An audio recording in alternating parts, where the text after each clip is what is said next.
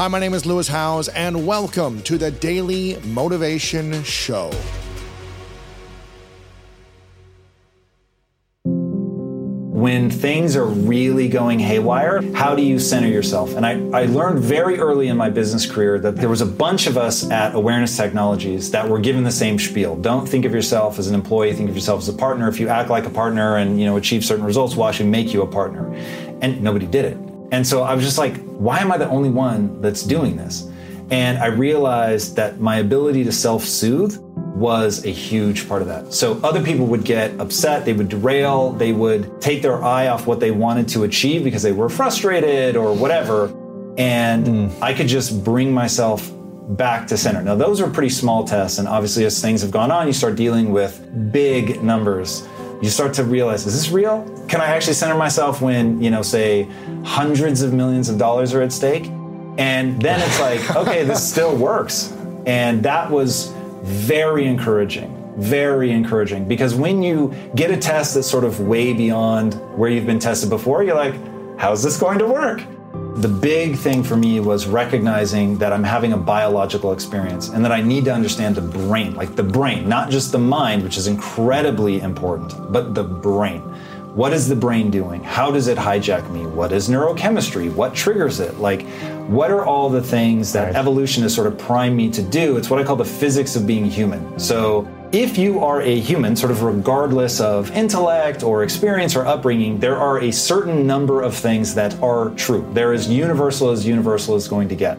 And look, nothing is perfectly universal, but some things are really close, like an internal dialogue, and an internal dialogue that skews negative, right? Which is where most people start. Yeah. You get people like Kanye on one end who just cannot see themselves doing anything but the best ever, the greatest, and all that. And then you get people who actually don't have an internal dialogue. Like there are no words going on in their head, which is crazy, but nonetheless true. But the vast majority of us live in a place where you have an internal dialogue, and that internal dialogue is largely negative. And so once you know, okay, cool, this is a trick of evolution, your brain is enclosed in a dark box. Light never touches your brain. Sound never reaches your brain. And everything you experience as being in the world out there beyond you is all happening in your brain. It is a virtual reality that your brain creates for you. Even though I don't think we're actually living in a simulation, your brain is creating a simulation of the real world. And I forget, I had a physicist on the show. He said, Tom, objective reality is the number of photons reflecting off of any object. That's reality. But you don't perceive it like that. You look at something, it's like, this is gray, that's white, your shirt is sort of green. Sort of green, yeah. And you just perceive it like that. And so your brain is not making any attempt to represent reality. Your brain is making an attempt to keep you alive and help you navigate the world. So knowing the heuristics that my brain is using, the rules of thumb, the shorthand, it's not true, but it has this massive influence on my life. So something bad happens and you take it on as negative, it makes you feel badly about yourself. And so I just put in all these rules of like, well, that's not objectively true. If I'm not worried about objective truth, what should be sort of the North Star? And for me, the North Star became utility, what's useful. And so once I shifted away from trying to be objectively true about myself, realizing I'm probably not gonna ever nail that, but I can get to something that's very, very useful. And so then I wrote my beliefs down and sort of started thinking about value system and recognizing that brain plasticity is real. And so much of who we are, let's say it's roughly, science says it's roughly 50%, this is not me making it up, that 50% is hardwired and you're not going to be able to do anything about it. But 50% is insanely malleable. And you can't make a racehorse out of a pig, but you can make a really fast pig. And I thought, okay, cool. So maybe I'll never be a racehorse, but I can be a really fast pig. And so whenever I'm feeling badly about myself or something knocks me off center, I just come back to that idea of what's useful? How do you move forward? Even if you're not going to be the greatest of all time, does it benefit you to act as if you could become the greatest of all time if you pour yourself into it? And so I don't know that I'll ever end up being the greatest anything, but dude, acting like I can and really practicing and moving through the world like I can become the greatest has propelled me forward.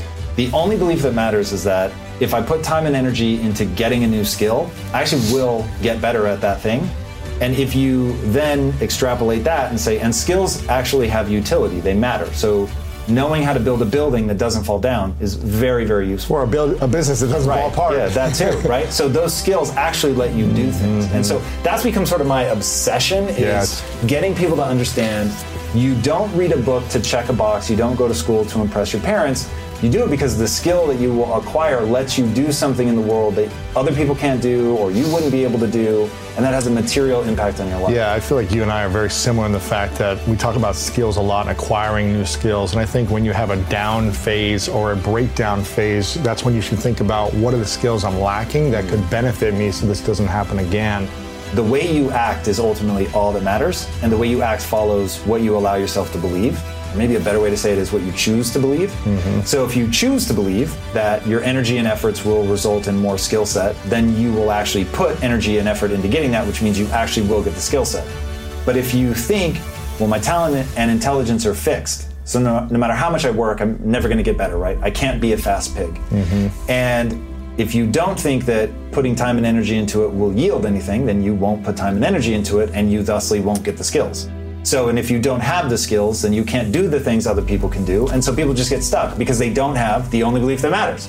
So they don't put the time and energy. And so that's like where everything starts is, are you putting the time and energy into getting better, yes or no?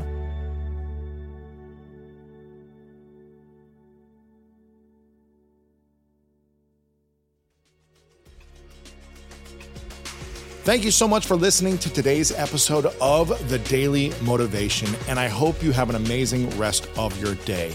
If you enjoyed this episode, make sure to click the link in the description. That will take you to the full episode of our main podcast on the School of Greatness. And if you are loving The Daily Motivation, please follow us over on Apple Podcasts and Spotify, and leave us a review over on Apple Podcasts right now. And if you want more exclusive content and ad-free listening experience, make sure to subscribe to our Greatness Plus channel on Apple Podcast right now.